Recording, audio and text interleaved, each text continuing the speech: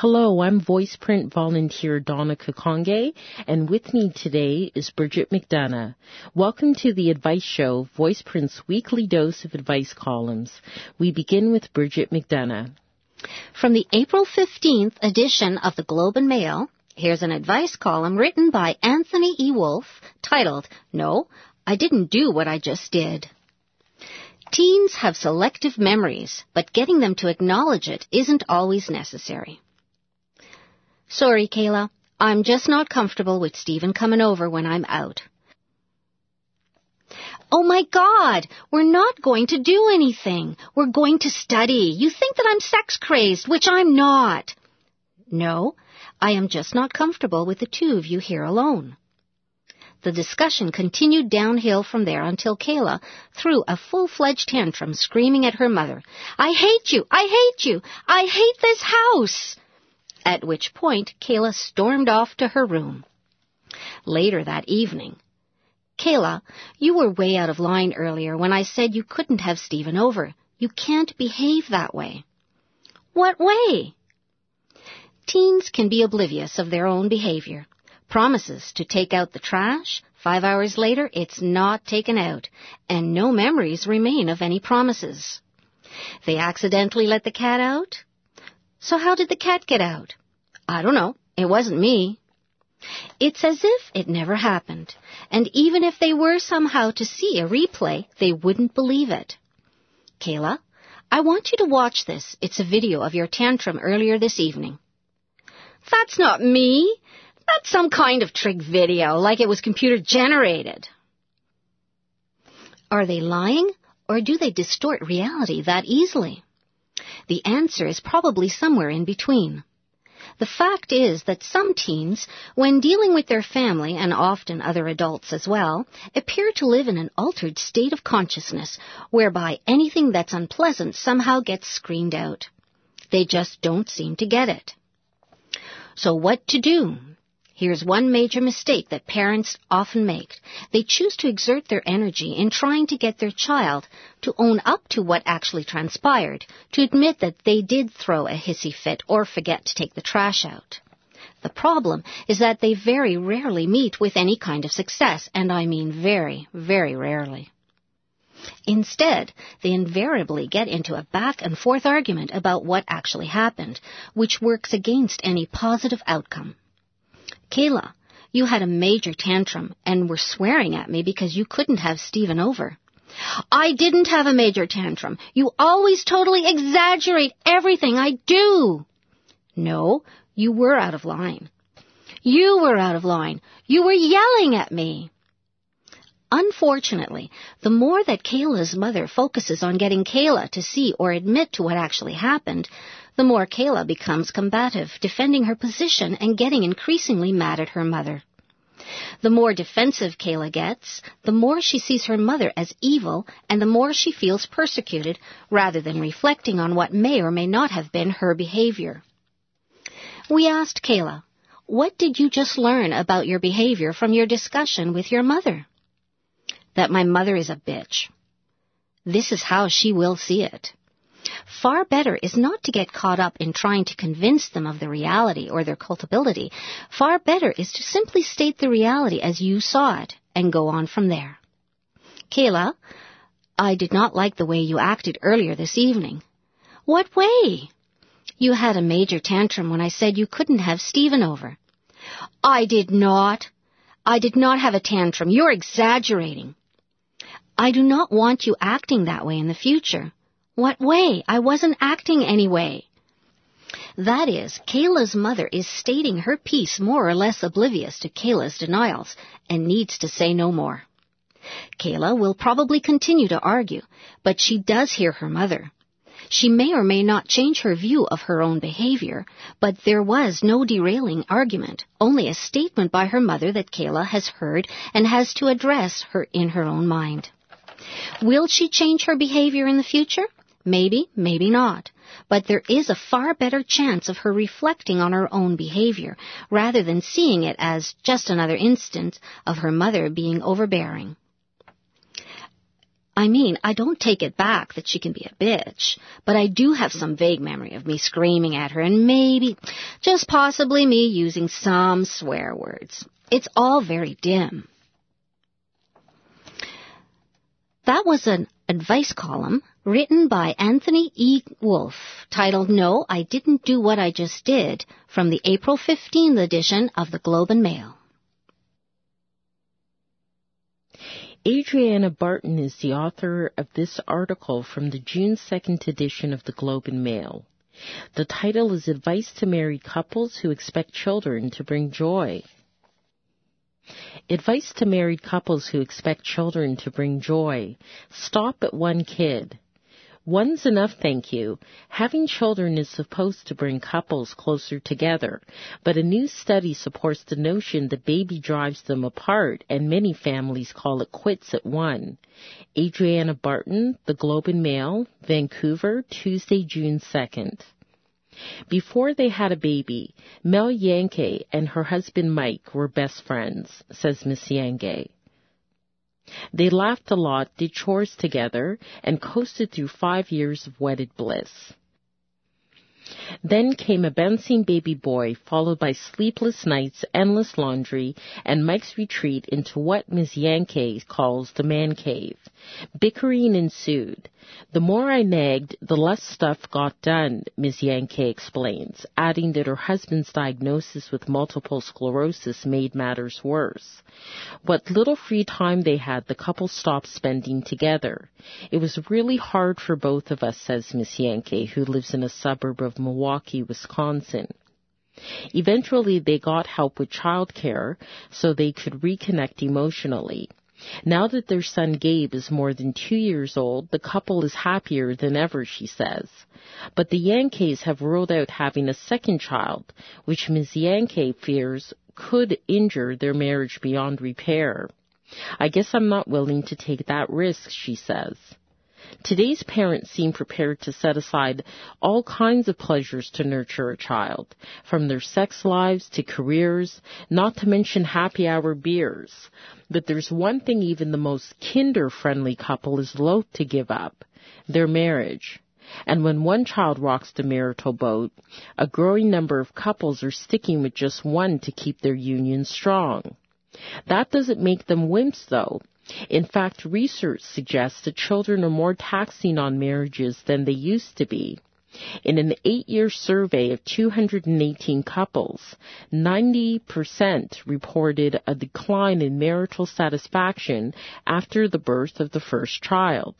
The recently published study noted a spike in communication problems and a crisis of faith in the marriage, especially during the adjustment period after the birth. Some of the couples said their relationships were stronger post-birth, but the vast majority reported a general deterioration in their marriages over time that was more pronounced than for childless couples. For most parents, marital satisfaction doesn't rebound until after the last child has left home, according to Daniel Gilbert, a Harvard psychology professor who analyzed studies and made the conclusion in his 2006 book, Stumbling on Happiness. The problem may be partly a modern one, social scientists say. Couples are having children later, are more invested in their careers, and don't get as much help from extended family members as they did in the past. Given the fragile state of the modern marriage, it's no wonder only children are on the rise. In 1980, just 10% of American kids were onlys. Today, more than 20% of children are singletons, and the figure is closer to 30% in cities such as New York, based on data from Rutgers University. In Canada, 1 in 4 children is the only child living at home, according to the 2006 census, but the figure doesn't indicate whether the child has younger siblings on the way or a brother or sister who lives in a different household. Parents end up with just one child for all kinds of reasons, including finances and fertility problems, says Carolyn White, editor of Only Child, an online magazine launched 12 years ago. Nevertheless, marital tension is high on the list. We get thousands of letters from all over the world, and this issue of having a child affecting the marriage is pretty common, she says. Some couples stop at one child as a preventative measure. Jen Arbo of New Westminster, BC, remembers suffering emotionally during her parents' messy divorce when she was a child. As a new parent, Ms. Arbo says she's very protective of her decade-long relationship with her husband, Ross. The couple argued more after the birth of their son, Cale, now 10 months old, she says. Their marriage has bounced back since then, she says, and the couple is determined to keep it that way. Having another child would add stress to their lives, and you don't want to mess with a good thing. Adult children of divorce may be particularly sensitive to changes in the marital climate, says Robbie Wagner, a family therapist for 30 years and chief executive officer of the Calgary Counseling Center. The risky times for people are generally in the first 3 years after a baby is born, Ms. Wagner says. Most people adjust to their new role as parents, she adds, but the time available for the couple decreases with each child. Having two is more than double one, Ms. Wagner says. Baby-induced marital stress can range from a brief cranky period to what some parents describe as a form of trauma. It was really sudden and quite destructive, says Petra, a mother who declined to give her real name to protect the privacy of her husband and 4-year-old daughter. Both partners were even-tempered before their daughter was born, she says, but Petra began to snap after she developed type 1 diabetes during pregnancy and then coped with a child who didn't sleep through the night for 2 years. Petra's distress made her husband anxious, she says, so I stopped talking to him about things that would worry him. The couple drifted apart before they went into counseling 4 months ago, she says. Sometimes Petra dreams of having a second child, but her husband doesn't want another, she explains, and their marriage is still on shaky ground. I have to choose what's good for our daughter, too, and I think that having a good relationship with my husband is better for her. Other parents say they've made peace with the decision to have a one and only. Ms. Yankee is delighted to be a mother without the burden of caring for multiple children or the added strain on her marriage, she says. It gives me the best of both worlds. More kids, less happiness. Having more kids isn't merrier, according to research from the University of Pennsylvania. In a 2005 study of almost 35,000 adult identical twins in Denmark, sociology professor Hans-Peter Kohler concluded that mothers with one child are about 20% happier than their childless siblings. But mothers with second or third children are less happy than mothers with only one child, the study found. A father's happiness increases after the birth of the first baby, however. Additional children have little effect on the father's mood. By studying identical twins, researchers were able to zero in on external causes for happiness and control for genetic predispositions, according to Dr. Kohler. His advice to married couples who expect children to bring joy: stop at one kid. That was an article by Adriana Barton from the June 2nd edition of the Globe and Mail. It was titled Advice to Married Couples Who Expect Children to Bring Joy. You're listening to The Advice Show on VoicePrint. This advice column, titled Ellie, is by Ellie Tesher from the March 28th edition of the Toronto Star. Second thoughts after a big breakup.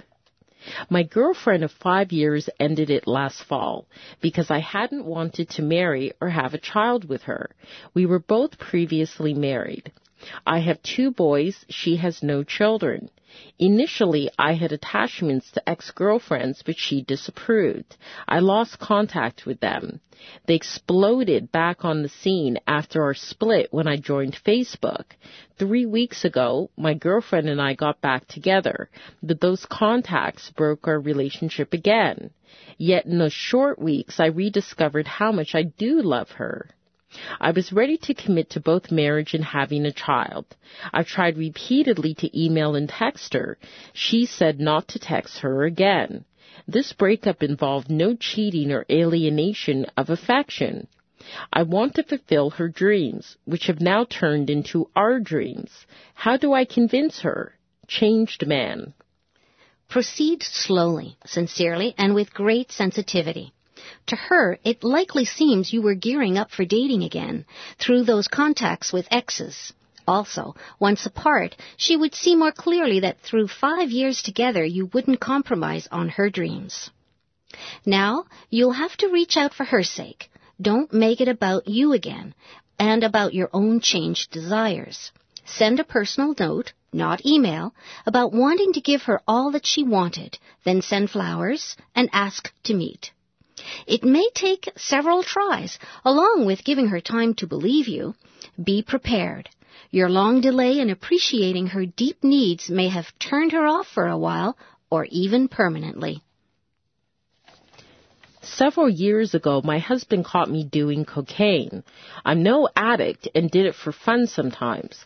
I promised I wouldn't touch it again and haven't. Too much to lose: kids, marriage, self-respect, and my husband's respect. I own a business. My manager caught one of my employees with cocaine and sent her home. I went over to be with my manager until closing, and she handed the drug to me as I didn't want her to keep it on the premises. For the next few days, my husband wouldn't speak to me. He'd gone into my coat pocket, found a small packet of cocaine, and assumed it was mine, understandably. I tried to explain, but he didn't want to listen. I have cameras at work that show what happened, but he hasn't gone to look. I've taken a drug test and I know it'll come back negative. I feel so angry that he won't listen and looks at me like I'm scum.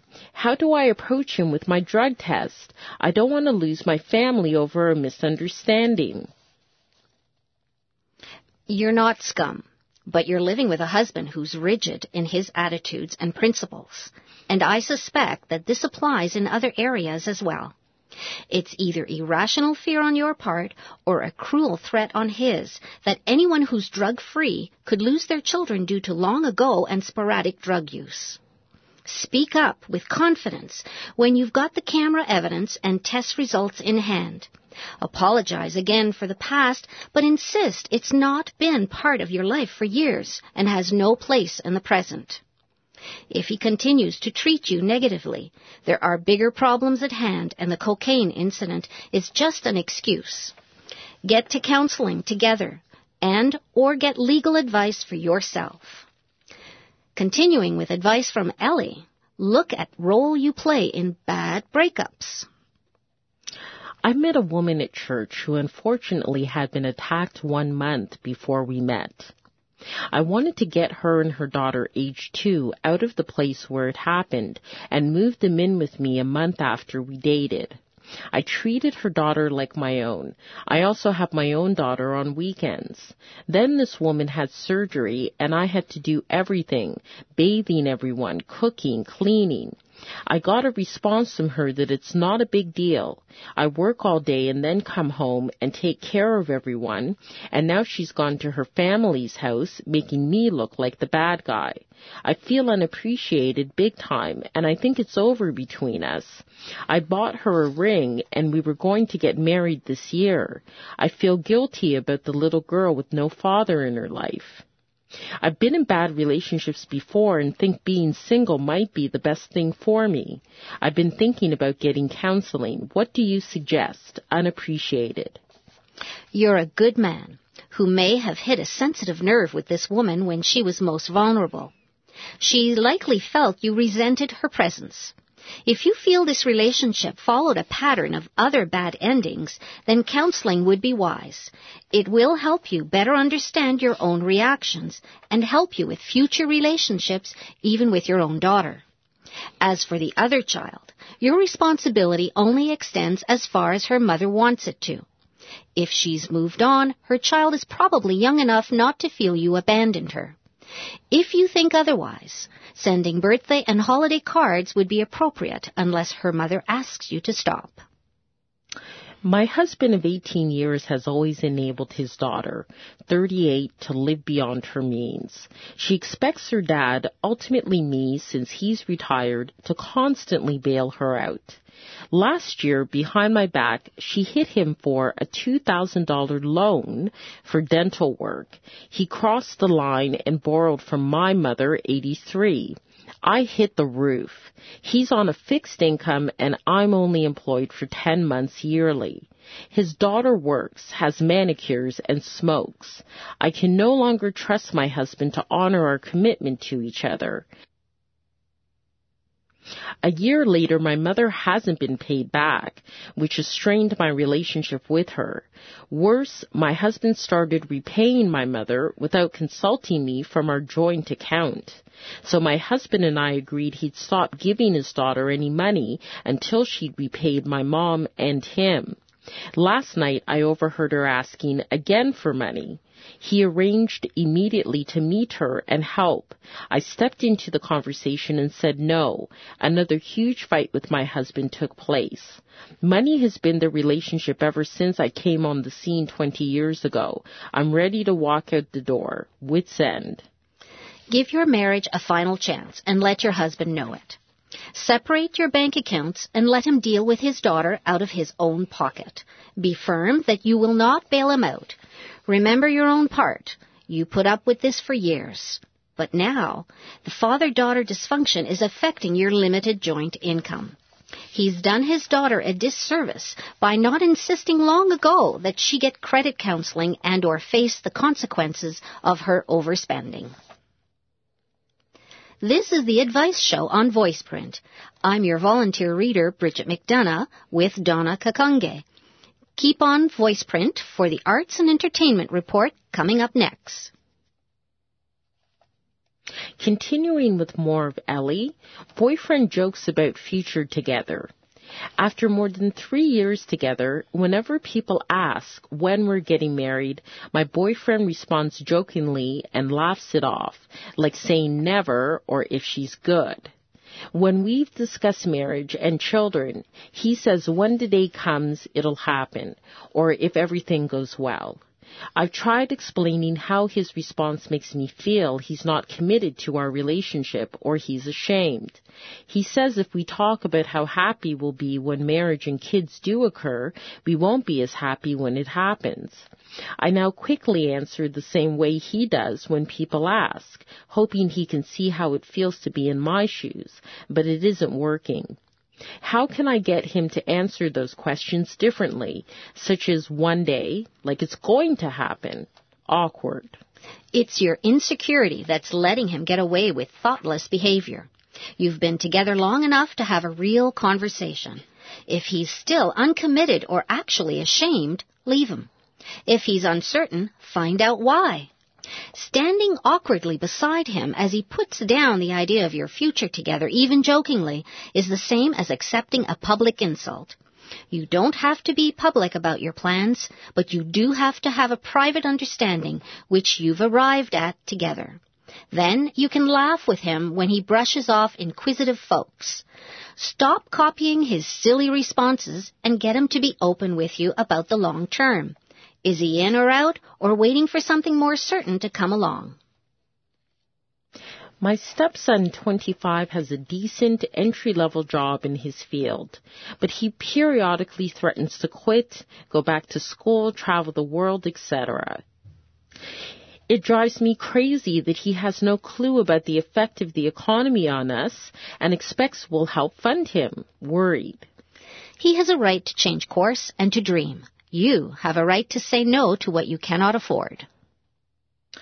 My wife's seeing a psychologist because while she believes that I've been a good, caring, and devoted husband-father for more than 27 years, she wants to understand her lack of intimate feelings toward me. She agrees with me that I should also see this psychologist because I also want to understand and learn whatever behavior of mine has led to her problem, as I'm sure I must be at least partly the cause. However, this psychologist suggests I see a separate professional, whereas I thought she'd like to see the whole picture. A different person seeing me alone cannot truly understand my wife just through my unintentionally biased opinion. So should I insist on seeing her or go to another psychologist? Puzzled. It's not unusual for a psychologist to insist on not counseling both partners. Your wife didn't seek marital therapy. She's exploring her own personal dilemma, which seems to be a disturbing confusion between logic and experience versus her conflicting emotions. It's a private journey until she's at a comfortable point of self-understanding and can share with you what she's learned about herself. Her psychologist has decided that you should go through a similar process on your own before you two try to work on your intimate relationship. As you say yourself, it's not only about your wife, but about your behavior too. Accept the professional's guidance. This advice column, titled Ellie, is by Ellie Tresher from the March 28th edition of the Toronto Star. You've been listening to the Advice Show on VoicePrint. The studio producer for this program was Tony King. For Bridget McDonough, I'm volunteer reader Donna Kakonge. Thank you for listening to VoicePrint.